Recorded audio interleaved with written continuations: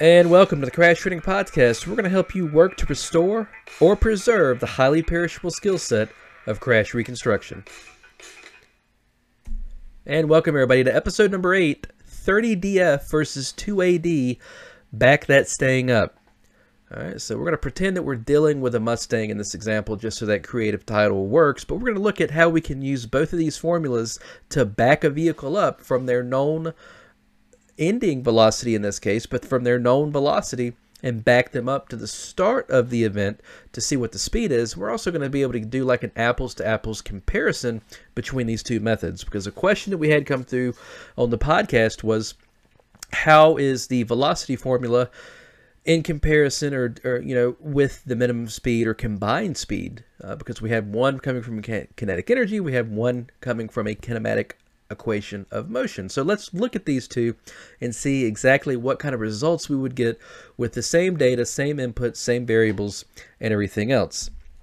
So before we start, the velocity equation that most of us are used to dealing with looks a little bit different than what I'm just about to put up here, but it comes from one of the kinematic equations for motion, which says that the velocity final squared is equal to the velocity initial squared plus 2 times a times d. And in a lot of physics textbooks, you see d written out as delta x. And that is just showing a change in position.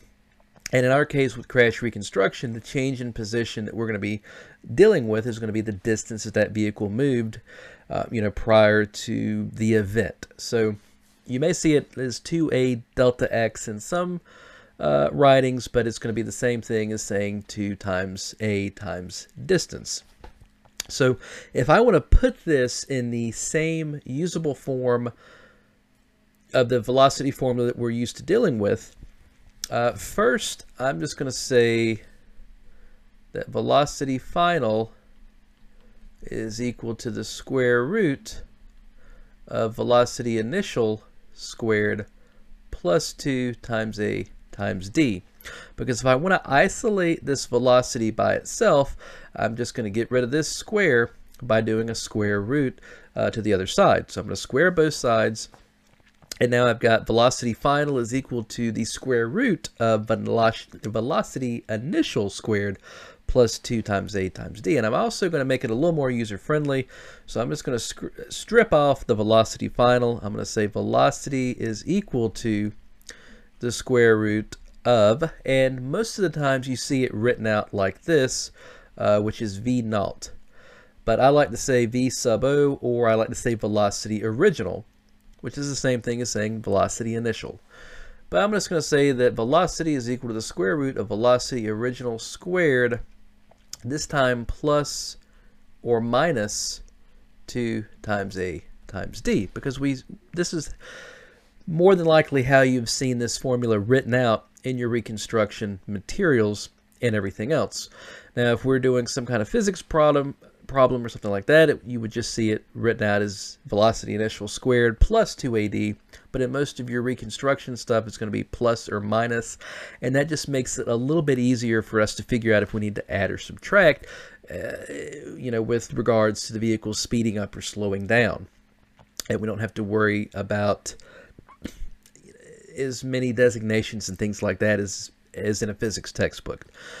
All right, so the question, how accurate is this going to be, or how close is this going to be to the minimum speed equation?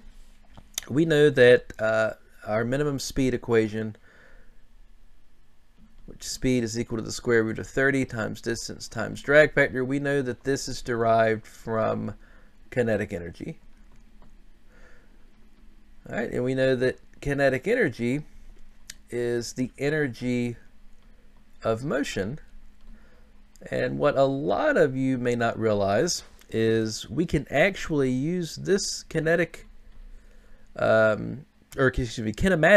motion equation, and we can use that in one option to solve and derive that kinetic energy equation, which is kinetic energy is equal to half an object's mass times its velocity squared. We're not going to do that here, but we can actually use the work equation or the work energy theorem in conjunction with that kinematic motion equation and derive kinetic energy. If you want to see that, there's plenty of videos on YouTube that'll outline that for you. If not, just take my word for it that we can use that as one option to derive kinetic energy. So both of these formulas are going to probably give us very similar results. All right, so let's do our apples to apples comparison.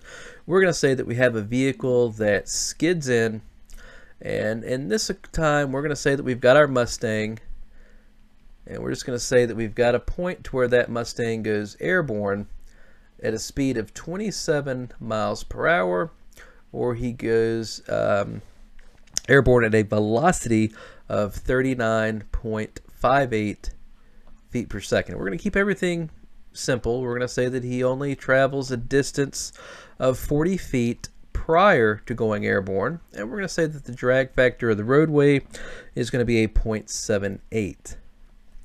All right, so now I have everything I need to solve this with velocity. Now, step one, I'm just going to write out my formula. Velocity is equal to the square root of the velocity original squared plus or minus 2 times a times d. Now you notice that I don't have an a variable written up here just yet, but if I want to do that, it's very simple. I just say that a is equal to my drag factor, or my acceleration factor, times gravity. So I'll say a is equal to 0.78 times 32.2, and that's going to give me an acceleration of 25.11 feet per second, or feet per second squared. So now I have everything I need to fill this in. So I'm going to say velocity is equal to 39.58 squared. Now, where people get hung up a little bit when using this formula is, do I add or I subtract? So what we need to do here is just listen to the car, what it's telling us, listen to the story that the car is telling us, and it's going to tell us whether we need to add or subtract. So the way I do this is, if he is skidding or he is slowing, his speed should be greater on this side of the problem than it is over here. All right, and I'm starting here, and I've got the car going in reverse because I'm backing him up to try to see what his speed is here at the start of the skid. So I'm working this vehicle in the backwards direction, and my arrow is actually pointing towards the plus. So I'm going to say plus 2 times 25.11 times our distance of 40 feet. So now we'll say that velocity is equal to 1566.57 plus 2 times 25.11 times 40 is going to be 2008.80.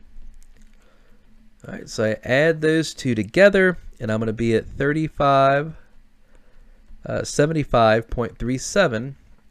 Under the radical, I take the square root of that number, and I'm at a velocity of 59.78 feet per second, or a speed of 40.78 miles per hour at the start of that skid. So how does it compare to minimum speed? Now, one last thing I'm going to show you about the minimum speed formula is this is something that, an equation that some of you may not have a whole lot of experience using, because what we have looked at so far and what you had in your reconstruction training a lot of times is, to figure this out, you would say that the speed 1, or the kinetic energy equivalent speed, was equal to 30 times distance times drag factor, and you would do that with the 40 feet of skids, and then you would say that his speed combined was equal to the first kinetic energy equivalent speed plus the speed at airborne squared, and you would take the square root of that. So a couple of different steps, and it's fine to do that. It's just a little bit more work, but what I'm going to do here for this example is I'm going to kind of marry these equations. All right. And what I mean by that is I'm going to kind of combine these into one thing that's going to give me the best of both formulas. So this formula you may or may not have ever seen before, but it's pretty simple. It just says that speed is equal to the square root of speed original squared plus or minus 30 times distance times drag factor. All right, so this looks very similar to our velocity formula. We're just keeping everything in miles per hour as opposed to feet per second. And also you notice that I don't have to calculate an A value for this. I'm just going to be using the drag factor of the roadway or the acceleration factor of the vehicle, if it was speeding up. So I'm going to say speed is equal to 27 squared plus 30 times 40 feet times 0.78.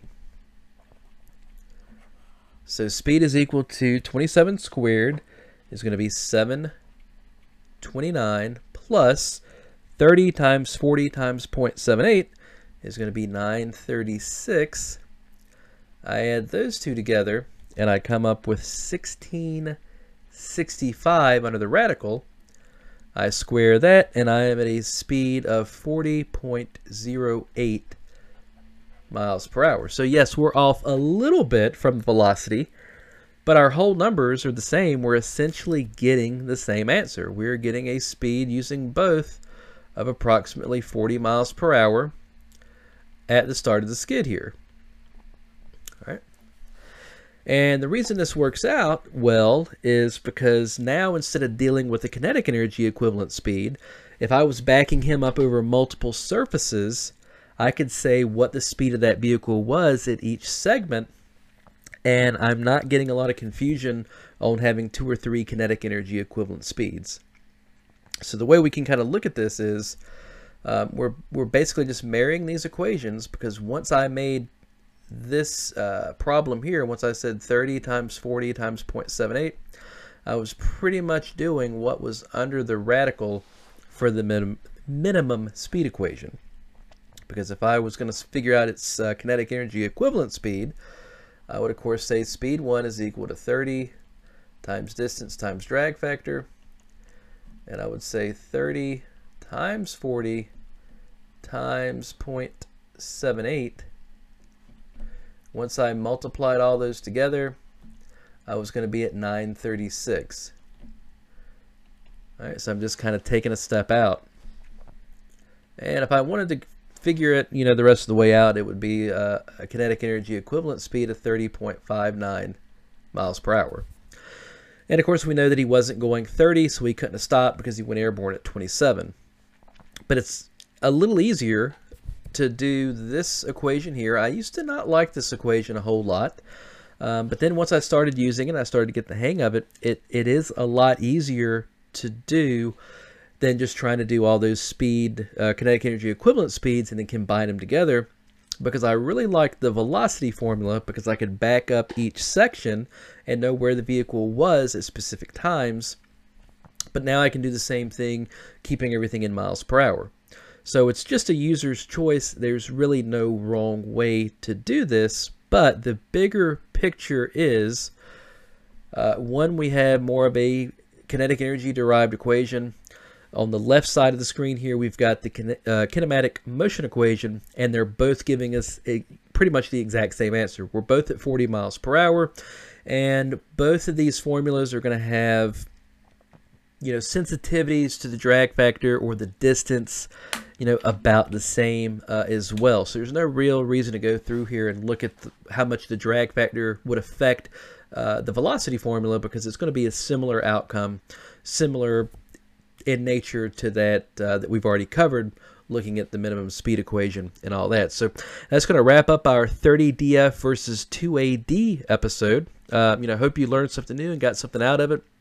If you did, be sure to hit like, leave us a comment, subscribe on our YouTube channel, share it with a friend. Anything like that is greatly appreciated. And also be sure to go to crashtrainingsolutions.com/podcast, crashtrainingsolutions.com/podcast, and get the visuals for this episode that you'll have with you, that you can refer back to later if you'd like, and all that good stuff. So until next time, I'll see you guys on